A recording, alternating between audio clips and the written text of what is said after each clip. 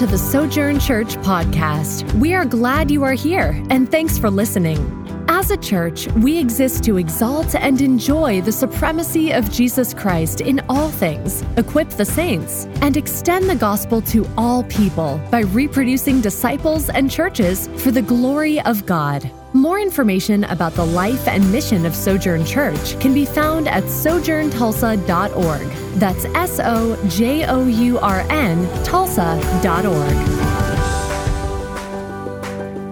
We are going to be looking at that book of Philippians, so if you want to open your Bible or turn to your attention to the screen or open your device, Philippians chapter 1. We're going to do a little bit of background work. Every time that we go into a new book, I think it's really important to understand the author, what the author's purpose was, also the recipients, that's the original audience, because you have to think through that God was intentionally speaking to, giving revelation to this specific crowd at that moment in a particular time and place in that setting, but also he was wise enough to know that that's going to be helpful for congregation after congregation after congregation all through the future. And we'll talk a little bit more about that later on, but looking at the background and the setting, understanding the purposes, the author's intent is always huge. Philippians, of all books in the New Testament, is probably one of the most quoted books, but often misapplied.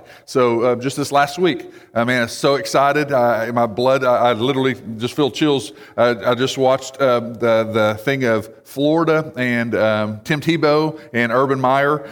So it's on there now. Like Michael Scott says, better get the bleep button ready. And I figured going into that, that's going to be the case. But man, just to see the intensity of those environments, because I just love a lot of those things that go on.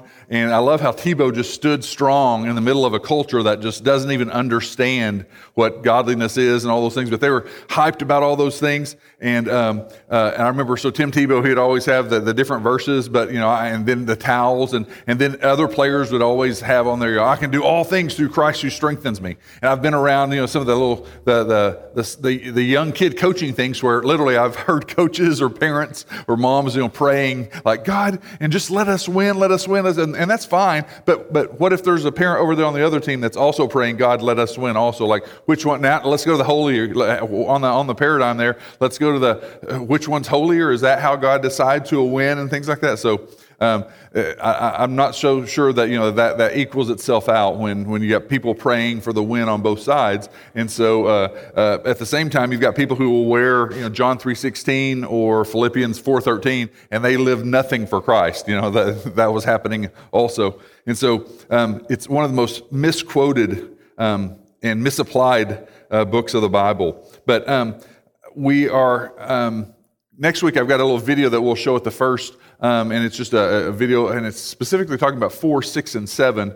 But the whole book of Philippians is known sometimes as a book that's supposed to remind our hearts to be joyful. I think there's some other themes. It's not just about joy, and so we'll get into that in a second also. But even this week, I put up some things on the website. We changed the website, and it's really going to be life-changing. This is just a screenshot. But what I wrote under the video, I uploaded the video onto our website, and I wrote this underneath, that our world is facing much anxiety, depression, fear, loneliness, hatred, polarization, and financial uncertainty. Is there a way out of all this? Is there anyone who could still bring peace at this time and place in human history? Join us as we discover a peace that transcends all understanding and uncertainty as we go through the book of Philippians. So I wrote those words, and then I read it, and I thought, man, that's really kind of just like a downer. Like, that's really kind of like just a warm slap in the face, But then the next day, I have 2 or 3 commentaries I'm working through. And John MacArthur's commentary, which was written in 2001. So this is back in 2001. Here's what his says. I think I got a slide of that also. Yeah. So this is the very first paragraphs in John MacArthur's commentary on Philippians. We live in a generally sad world, a fallen world, well acquainted with despair, depression, disappointment, dissatisfaction, and a longing for lasting happiness that often never comes to pass. So man, that's pretty heavy too. Like all of a sudden, mine doesn't sound so bad. Moments of pleasure and satisfaction are scattered through the general pain and sorrow of life. Many people have little hope that their situation in life will ever change much, if any, for the better.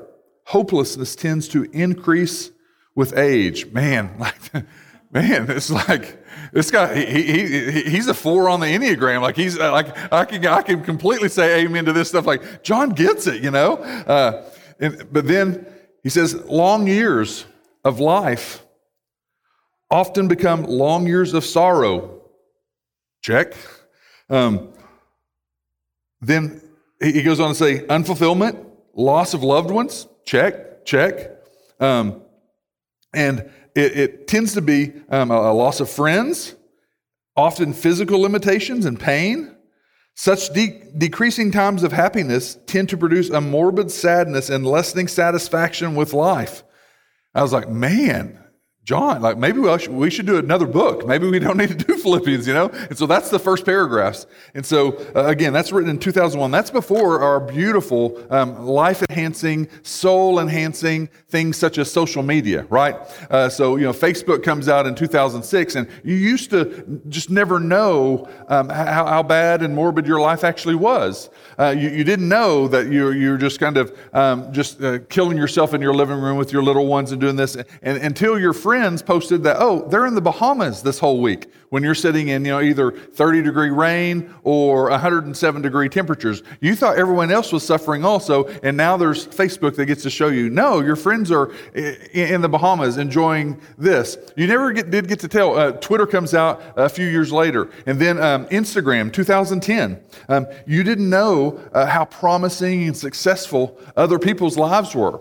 You didn't know their children, how good their children were doing compared to yours. They would have family pictures where everyone's in matching clothes, and they had hair that was brushed. So they brushed their hair and took pictures. And so that's just like, you didn't know that was all going on. You could just be happy in your own little living room and not even know what the chaos that you lived in could be different. But then Instagram and Facebook and all these things. And so then with Twitter, with Instagram, and then God bless TikTok. That now, hey, here's a great idea. Let's give 12 and 13-year-olds cameras and let them video themselves for 10-second clips doing all kinds of body gyrations set to music for 10 seconds. Like that's just a phenomenal idea, and all of a sudden it becomes as trustworthy as, you know, the news channels that we used to watch. And so, social media, it just changes everything. But the negative with that, with all those wonderful blessings, is that instantaneously you're updated on traumatic events of just horrible travesties and life situations of people across the globe that you would not even know about, or of scandals and all these things. So, and all of those things, there's cultural upheaval. There's polarizing camps that know how to use media to influence us. This week, I know Meta had discovered something in some organized cybercrime in China that was making up fake news scandals and making it look like it was coming from Newsweek or the Wall Street Journal. And they had made it look very, very appealing and very truthful. And come to find out, it just was a whole bunch of fake stuff, much like other places have done that. So all of these different polarizing things that are going on. We've seen scandal after scandal, abuse after abuse in corporate America, as well as in ministries and churches. Wars, atrocities, natural disasters. There's a growing distrust of long-standing institutions of security and ethics. And when the financial and economic, and with the financial and economic uncertainty, along with our current inflation and then the worst housing and interest rates in decades, it tolls on people. They say there's more anxiety and depression in kids from 10 to 18 than ever before. In adults, loneliness, depression, anxiety, fear is running rampant in this particular area that our church is in. It's one of the biggest things that every time I talk to store owners or people in the community, some of the people in the apartments, some of the apartment managers, the different places in just this 2 or 3 mile radius here, they will say mental health, depression, anxiety, fear of nothing's ever going to change and it's just getting worse. And so in that, God is not surprised We have to remember the Philippians reminds us that God is not surprised about our world or the things that are happening day to day or moment by moment. God wants Philippians to be a reminder of truth that we can be secure and content. We can learn about unity as a fellowship together, and we can learn about humility and even have elements of joy even while going through trials and complex times. So I hope that that's what we begin to learn a little bit in Philippians. So that's just a little precursor. So some background work. Let's do a little bit of work on that. So most people know the author of the book is Paul. And so, and we're going to talk about the author and the recipients, the original audience. But the book of Philippians, written by Paul, he's in a Roman jail cell at the time, and he's probably been in jail in Rome for 3 to 4 years at this point. So some different views. Is it a jail cell? Has he been exercising freedom where he's on house arrest and he's at a place where there's guards and things like that? Or is he in a cell? Possibly 15 to 20 years after he had planted this church in Philippi. And so we're going to go through the background of how the church plant happened, because we're a church plant. And so thinking through what was the background, what was the situation, and then to see that in the middle of this lost world, no hints of Christ, here comes God intervening with the gospel. What a beautiful picture of grace. That's what we need going on in our world. And so this is 15 to 20 years after he had planted the church. He also wrote Colossians, Ephesians, and Philemon from that prison also. So if you read those books, he was writing those as he was there also. The occasion for that was they had sent a financial gift to Paul while he was in prison to take care of some of his needs. It's kind of like putting money on your kid's lunch account. And so they were sent a letter and sent some money to him as a financial gift through this guy named Epaphroditus. And so Epaphroditus is, he almost dies on the trip that you learned during the letter. And then as he gets to better health after a few months, then Paul's going to send this letter Philippians back to that church through Epaphroditus. So just a beautiful story there. The recipients, you're going to notice this, a very deep intimacy that Paul has with them.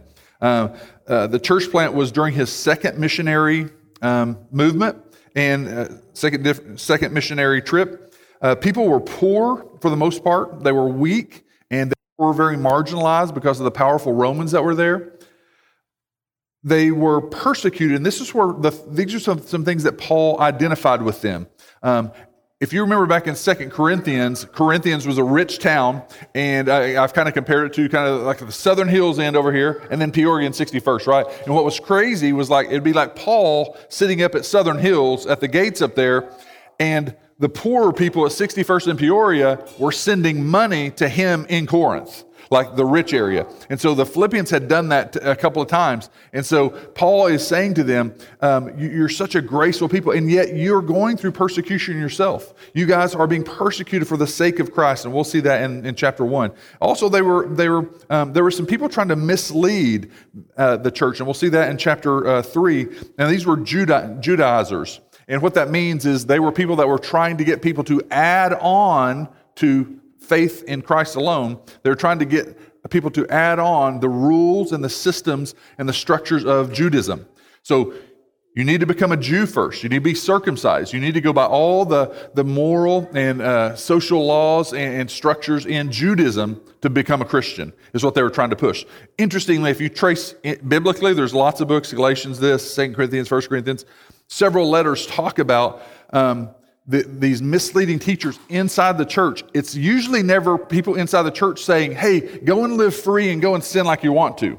In fact, it's always people going, we need more lists. You need more rules and more rules to get more accepted by God. And so it's interesting that's the case in the New Testament. They're also facing threats of unity, and we'll see in chapter 4.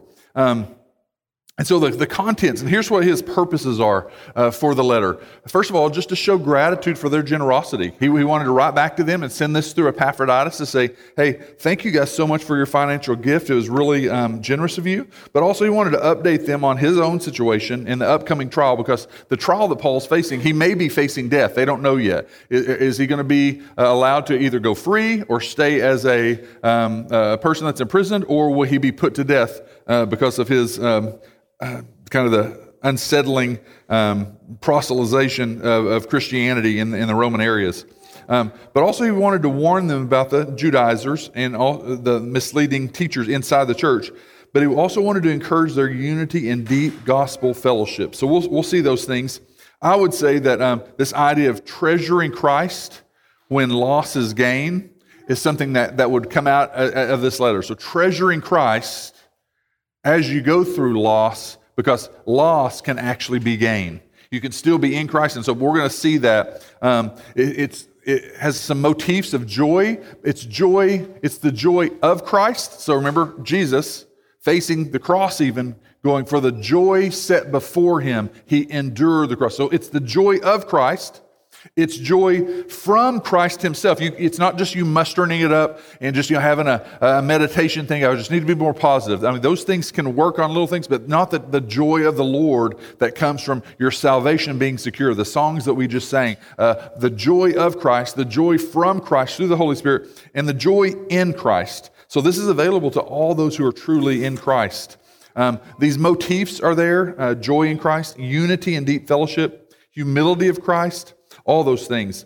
And as we're going through this, the reason that the context and background are important is we're in a time where we're also, it's been this way for a while, but again, everyone's challenging the errancy of Scripture. Does the Bible have errors in it? Is the Bible trustworthy?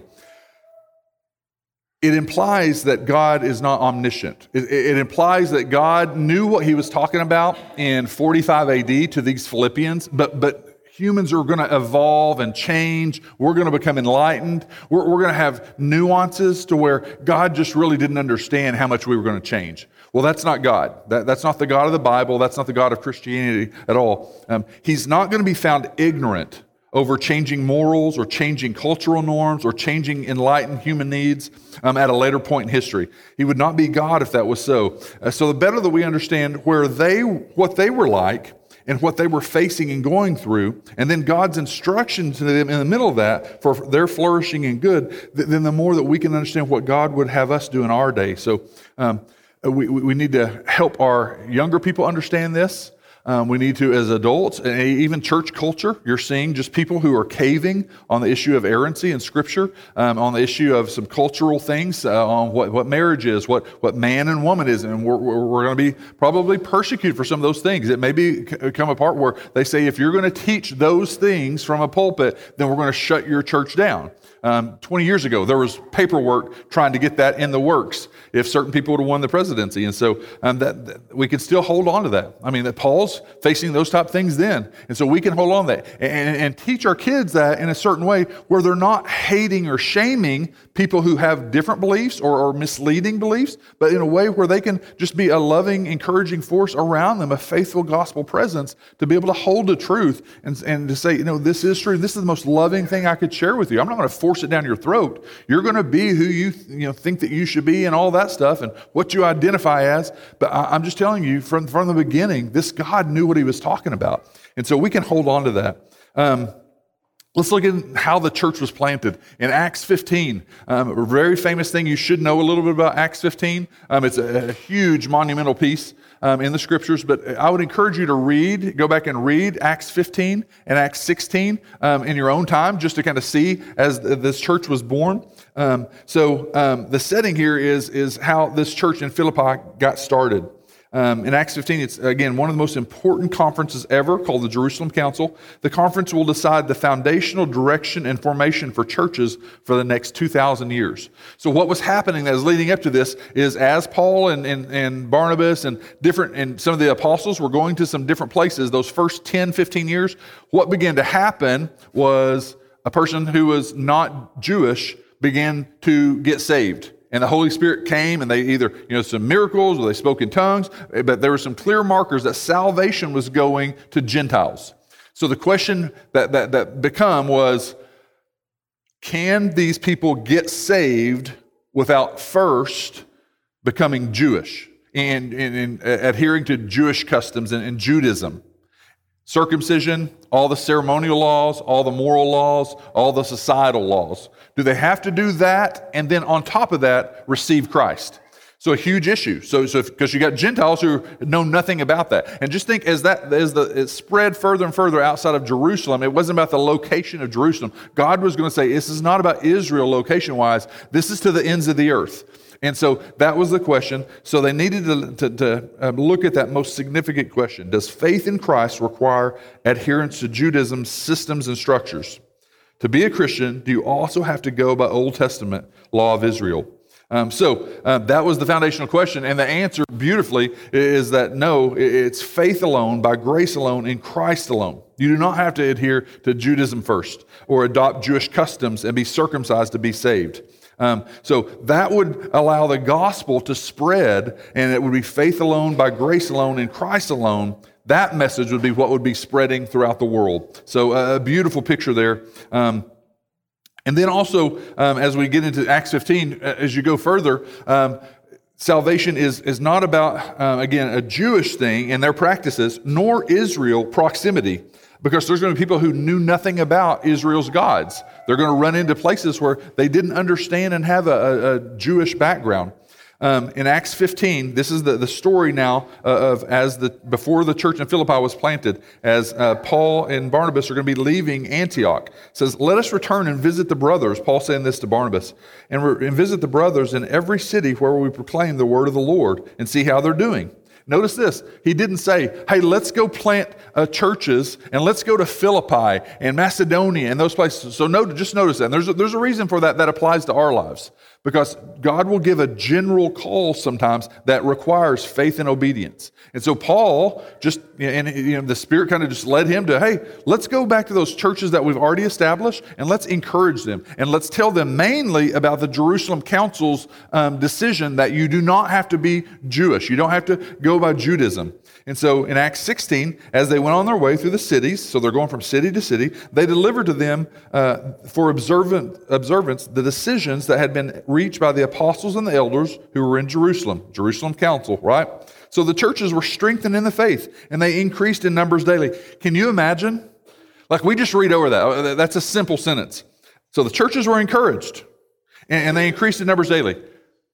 30 days, 60 days, 365 days, maybe 2-3 years of people split up. Hey, the good Christians, the ones who are getting circumcised, and the ones who are going by these laws, and now you Gentile people are now setting up these little areas where you're trying to kind of copy what the Jews were telling you must do. And some of the Jewish leaders, they were the ones enforcing these rules and laws and telling you guys must do these little sacrificial systems also. So there's arguments. There's hierarchy. Who's the ones who are more godly?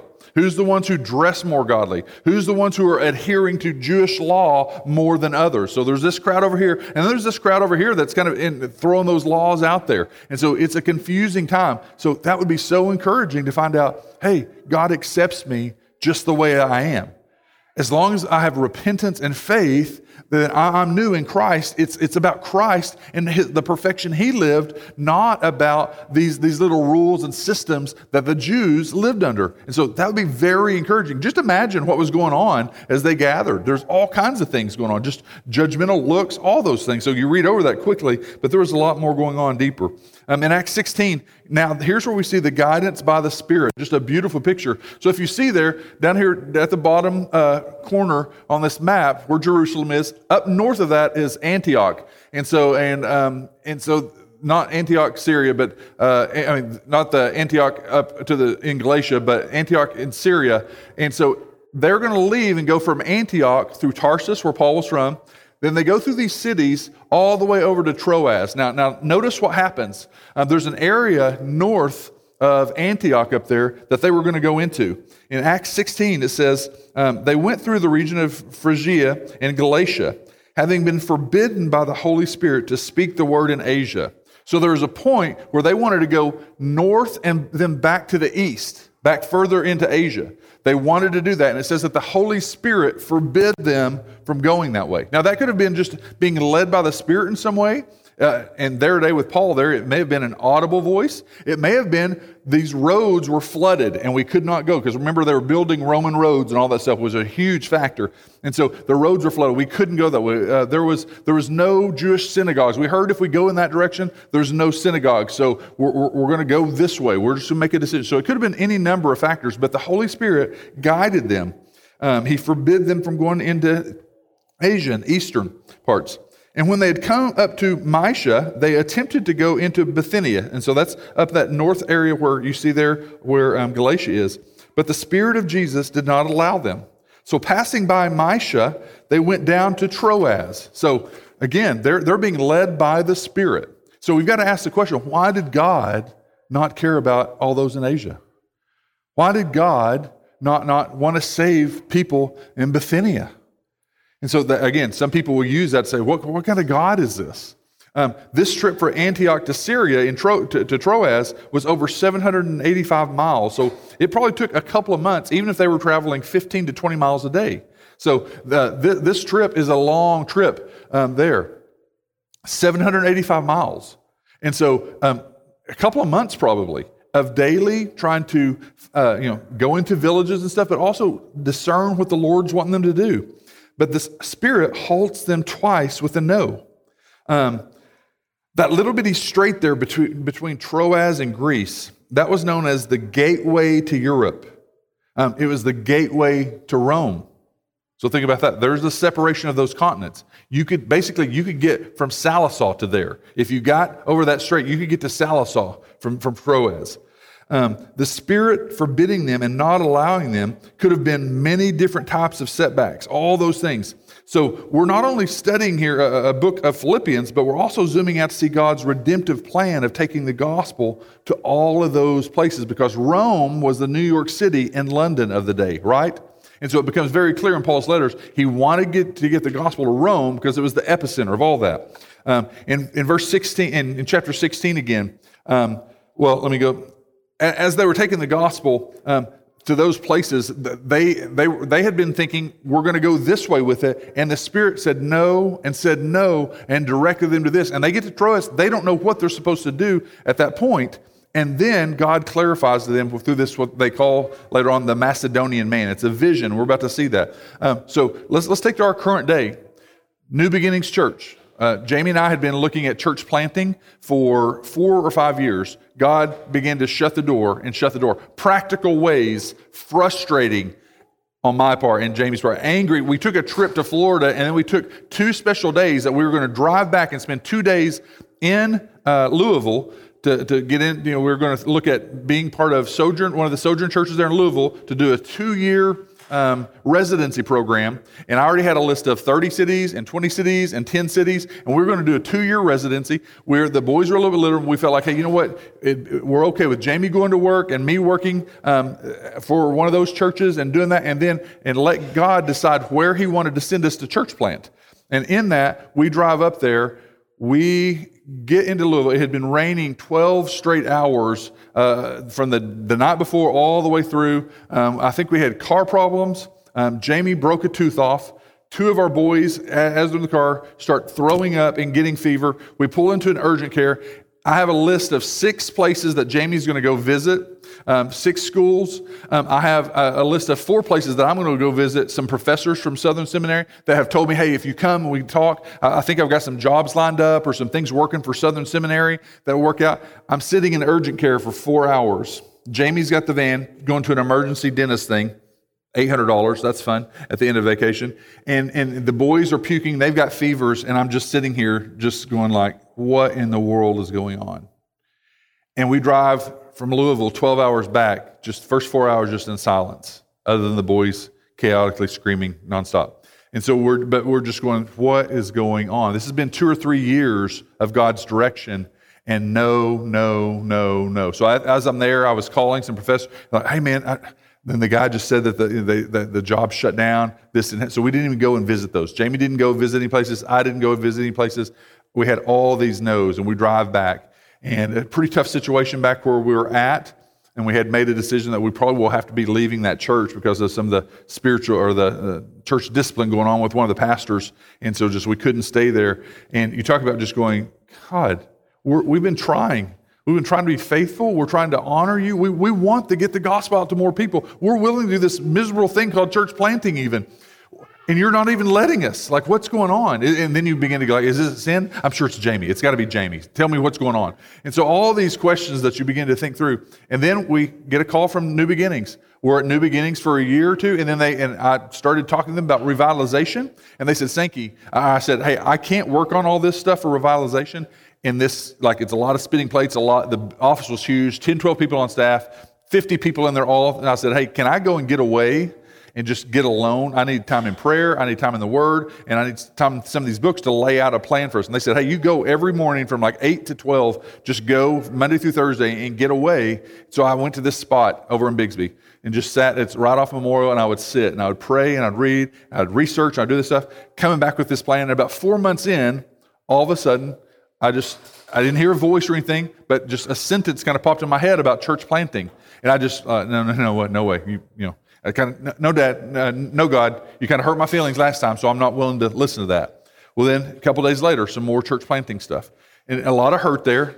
And so so I remember talking to Jamie, kind of going like, because we've been up here, 18 months, I was like, hey, remember that church planting deal? And she's just like, oh, gosh, like, boys were really loving school. What do you feel like? And so God started leading in some of those ways. And so truly over just a few days, then this particular area, I knew nothing about Tulsa. I didn't know if this was, I wasn't thinking of socioeconomic or financial or whatever. This whole area right in this area. And so I did this Zoom and then zoomed in on the map and looked up how many churches were in this area. And then people began to go, oh, you don't want to go in that area. Like, go anywhere other than that area. It's just a really tough area. And so then I was like, oh, well, and then I just get a call from a guy who I'd read his books for a while, Dave Harvey. I'd read 2 or 3 of his books and handed out his books. And then I just get a call from this number I don't know. It's like, hey, this is Dave Harvey. I just got hired on at Sojourn Network at the time. Would you consider looking at church planting again?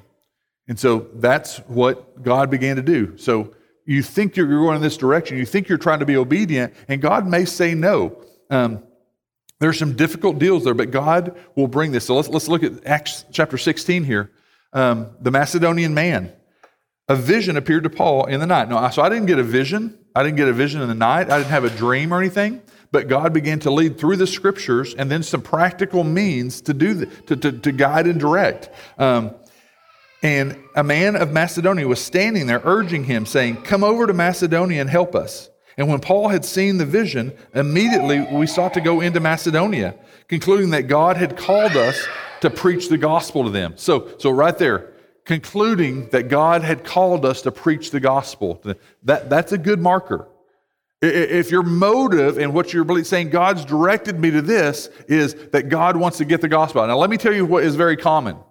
A guy will go, "Hey, Sankey, man, we're going to have to decommit to the church. We're going to have to not be around as much because I got this thing that I'm wanting to do for the Lord. Granted, I'm going to make $10 million in this. So this venture, I'm going to go and make $10 million, but man, am I going to bless the church. And that we're going to have this great area for youth. We're going to have this great area for all kinds of spiritual things and spiritual events. And I'm making 10 to 20 million, but we're going to do this. And so I don't sit there and go, "Oh, that's ridiculous. That's foul." But to see what happens sometimes, I have big dreams of what I want. And then if I just spiritualize it and go, "Well, I'm going to do something good for the church one day." Let me just tell you, 10 out of 10, 20 out of 20, 30 out of 30, they never come back and go, "Hey, remember what we said we were going to do for the church," or whatever? That just doesn't happen. And so when it's a general thing about, "Hey, I want to get the gospel to these people," that's a pretty clear thing. Now, I'm not saying that there is times when God leads people to start business and stuff. I'm just saying if it's just about your future success and all things, and now you put Philippians 4:13, "I can do all things through Christ who strengthens me." Well, I mean, really, I think that's your desire, and you're wanting to, just scripturalize it. So days and weeks later, their plans were changed.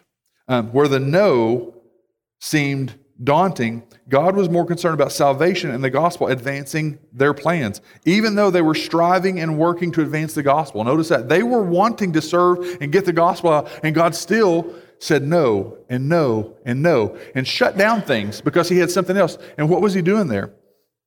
He was getting the gospel to an entire new continent. It was getting the gospel into Rome. So following God's will. First of all, here's one thing, just a little side note on following God's will. If God calls you to a specific task or role or job or place or people, He usually makes a very general call, like this vision from God. They didn't have a guy's name. It was a vision. Paul didn't go around and go, hey, have you seen this Macedonian man? He just knew that's the way that God directed them. So it's very general with no details, not a guy's name, not a contact person or a list of what exactly they were supposed to do. Notice that. They're not very clear. And if you go back and read Acts 15, as they were saying, hey, we encourage the churches and all this stuff. They didn't give them a lot of direction. It was just like, hey, you don't have to be into Judaism. You guys farewell. And that was it. Like, that's a lot of freedom for churches, right? So God wasn't specific on those things. So I usually ask and plead for God to show me like 4 steps or 5 steps, and through my life, He usually just that's blank. But just I'm calling you to this first step, and it takes faith and trust and obedience. That's a very common thing, not just for my life, but for a lot of people. Henry Blackaby's book, Experiencing God, same thing. It's like he'll lay one brick for you to step on, and says, "Are you going to have the faith to take that step of obedience?" It's going to require a test of faith for you to do that. And then it's not, hey, here's the 5 steps. That's usually not what God does. Secondly, it's God's timing. It's His provision and His goals. He usually doesn't give those detailed steps of 1, 2, 3, 4, 5 because He wants it to require faith and obedience where you're trusting in Him. But He will provide all you need spiritually and practically in His timing, not yours. That's been the case in everything that we've gone through, that we've seen. That's the case for most people. No matter what it is, that God, if He calls you to something like that, to a people, He's probably going to do it in His timing. And then also, God's purposes are greater than your purposes and even greater than your sin. You could say yes to God and start taking steps of faith, and then you may have, as a family or as individuals, you may have sin. People in your family can have sin. It's not going to kick back and divert God's overall plan. And so even your own sin, and you can get mixed up and feel like, oh, why are all these things going on? Sometimes it's just satanic attack. Sometimes it's just natural hurdles and obstacles that we're facing in a natural world. But God's plans and purposes are going to go through. And then also the fourth one is His call is usually not concerned about your creature comforts. So sometimes He will call you to do things that are very difficult. That are very, very difficult. And if you feel like, hey, this is going to be about a year situation for us to go through this, you get to about month 7 and you're going, what in the world's going on? Why is all this happening? Well, He'd probably let you know early on, this is going to be difficult. You're taking steps of faith. And He's not concerned about your air conditioning or your car breaking down or those things. Like He's going, I've got something bigger. Those are just natural things in life. So just keep that in mind. They're not giving clarity on travel, on housing, on money, on safety, on life details. Any OCD people that I'd like all those things before we take the first step? I'd like all those before. Security, details, a plan. I want to know what's happening. So Paul goes on, and then they you get to see where Philippi's at now. And so it's on the other continent. So setting sail from Troas, we made a direct voyage to Samothrace, and the following day to Neapolis, and from there to Philippi, which is a leading city of the district of Macedonia and a Roman colony. So huge deal. Leading city, Roman colony, which meant had direct roads. So remember the Roman road, where we even get our term Roman road there, the something Ignatia, that Via Ignatia maybe in Latin. They had a road to Philippi, huge factor for education, philosophy, medical, all those different things, once you were connected to Rome. And so why would God do that? He's using practical means where the gospel will be able to spread now. And Philippi was a major route for trade and mercantile and all those things. So it's a Roman colony. And then the Philippian church is born, I think 13 through 16 there. A beautiful picture. And on the Sabbath day, we went outside the gate to the riverside, where we supposed there was a place of prayer. And we sat down and spoke to the woman who had come together there. Now, Paul's usual MO, his method was they would always go into a town and they would go to the Jewish synagogue first. So if there's not a Jewish synagogue, that's the reason they went out to the riverside. They knew if there's some God-fearers out there on the Sabbath, they may be gathering for prayer, and they were Gentiles. And so if you didn't have a synagogue, that meant that there weren't 10 Jewish men to have a synagogue there. And so they didn't have one there. And so they go to the riverside on the Sabbath day, and they find these women. And so one who heard us was a woman named Lydia from the city of Thyatira, a seller of purple goods, who was a worshiper of God. The Lord opened her heart to pay attention to what was said by Paul. And the church was born in Philippi right there. A lady who owns her own business, who has this mercantile business, and the business that she did, a seller of purple goods, was that's the rich people. That's the robes, that's the curtains, that's the thick stuff. So dyeing those things, she was a mercantile person, owned her own business, successful business. In fact, you read in different parts of the New Testament where she was a supporter from her business, and the success of her business was doing so well that she supported them in many, many ventures.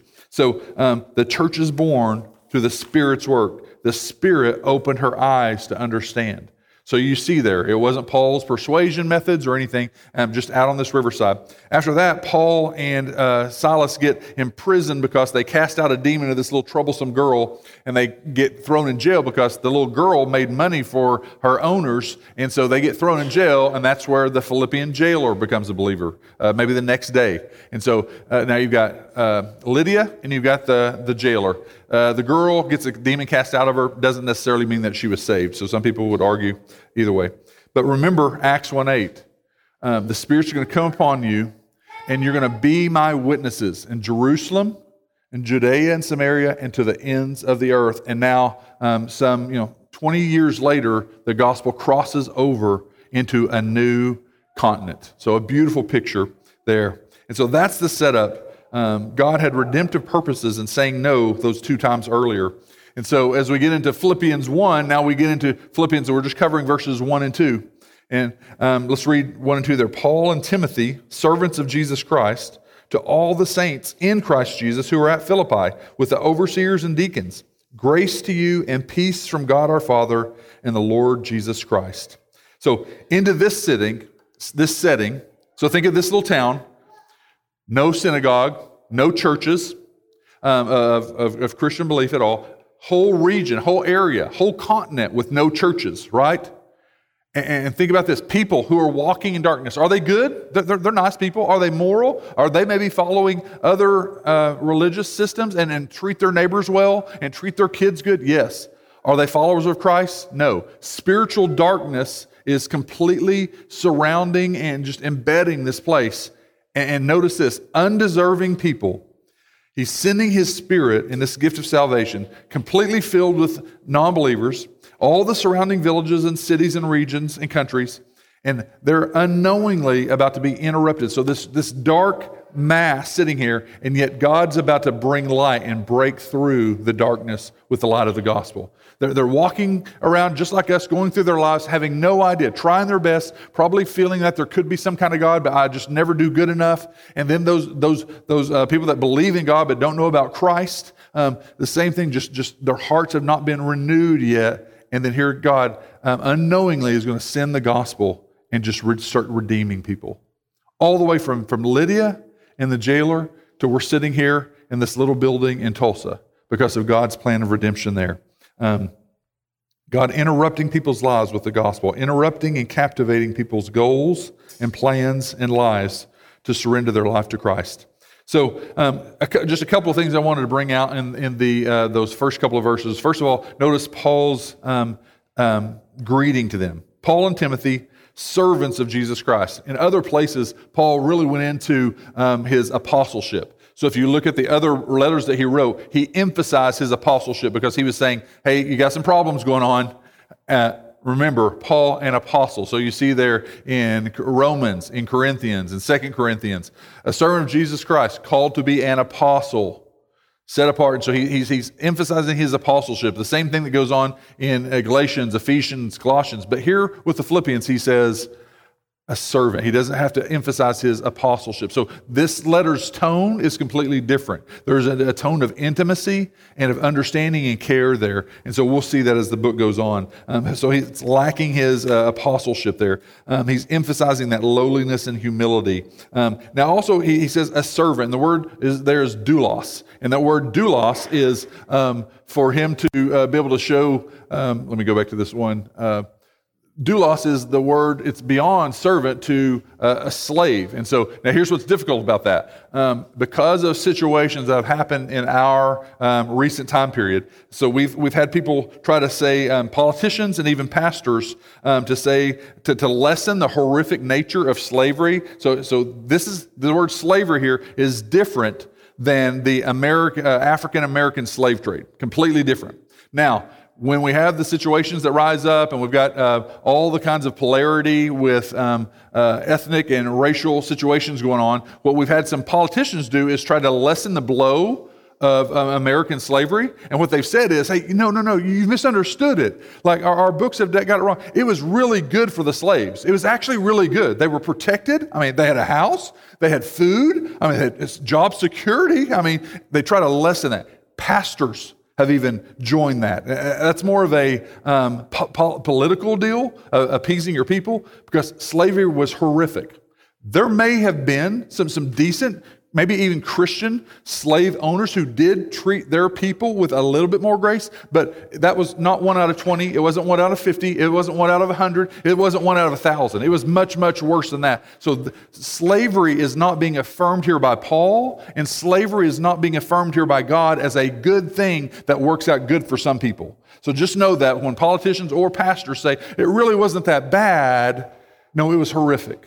God's not affirming slavery. What Paul's making the picture here of, later on he'll talk about a slave to righteousness. What is he saying? Righteousness is my master.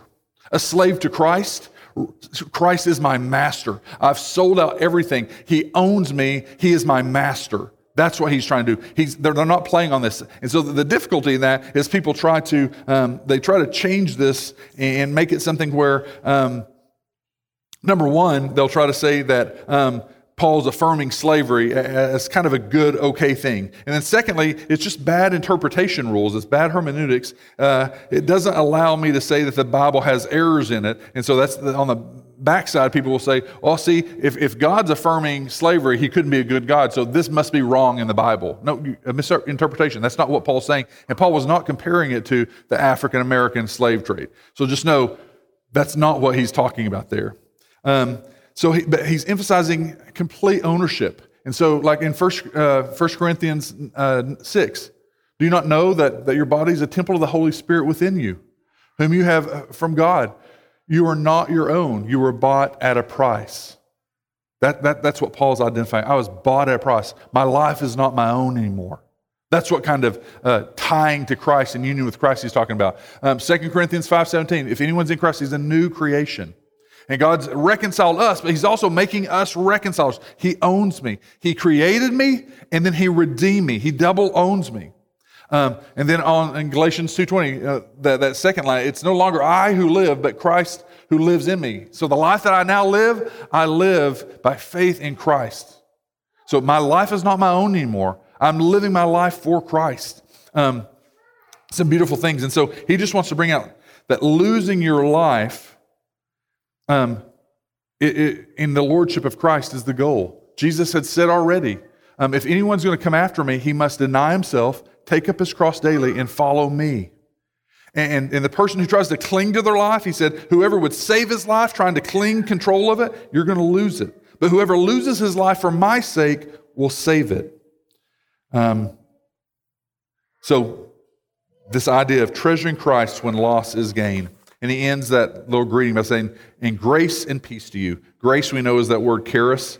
And he's just saying there, grace, unmerited favor, unearned favor has been poured out on you. It's irresistible grace that brought you into this. And church in Philippi, I'm letting you know more grace is coming your way. More grace from God. More peace. And so what's that word peace talking about? Remember, your identity is based on this grace and this peace from God. You're reconciled to God instead of under wrath. Philippian church, instead of being under God's wrath because of Christ, now you're reconciled, you're adopted, you're in the family of God. More grace and peace to you, Church of Philippi. So those are some things that we want to see during this book. As we get to the end, the walkaways, the closing. So what are some things that we could walk away with? Just one would be just gratitude of grace. Are you a person like this? This book is filled with gratitude for God's grace, but also looking for the vision beyond the immediate. Paul is able to look beyond the immediate circumstances and to see for God's glory and for the good of the gospel going forward and for the good of other souls. That's what this is about. So my present circumstances is not what God is always so concerned about. And that's why when churches make the message or everything they teach about just your present winning today, you succeeding, that's not the message of the gospel. That's not the message of the Bible. It may just be that you're working 90 hours a week and killing yourself and neglecting your family, and anyone that's doing those things, making that many widgets, is going to be successful if you're just doing that. So you're going to be successful. That doesn't necessarily mean God's blessings there, but vision beyond the immediate to the glorified gospel. And then also just a rest in God and His work, being zealous for faithful gospel presence. And then just ask yourself as we go through the book, what is your role? You're in a church plant just like in Philippi. Look around. It's a difficult thing. It's not easy. It's not comfortable. It's not just come in and greet some people. Hey, how are you doing? And just sit back. We know that there's a lot of work to be done. So then the last thing there is just asking, as we see God interrupting and captivating these people, do you need to be interrupted and captivated afresh? Where's your heart at as we begin this book and this study through Philippians? Do you need to be recaptivated and interrupted again? You know that you're saved, maybe. You know that you're a follower of Christ. You have security. Or you're a person that goes, I've made commitments before, or I prayed a prayer before, but I don't know if I'm truly in Christ. And so I need to really think through, am I a believer? Am I truly in love with Christ and thankful for what He's done? So as we go into the Lord's Supper time, I want us to think through. I'm going to give you a few moments just to assess some of those things that I threw out there on the walkaways. Heart of grace, gratitude for grace. What's your role? Are you living as a faithful gospel presence? Are you still captivated and enjoying Christ? I'm going to pray and we'll partake of the Lord's Supper. But I want to give you just a few moments just to do that before I pray. So if you want to close your eyes and just take some time just to pray before we go into the Lord's Supper.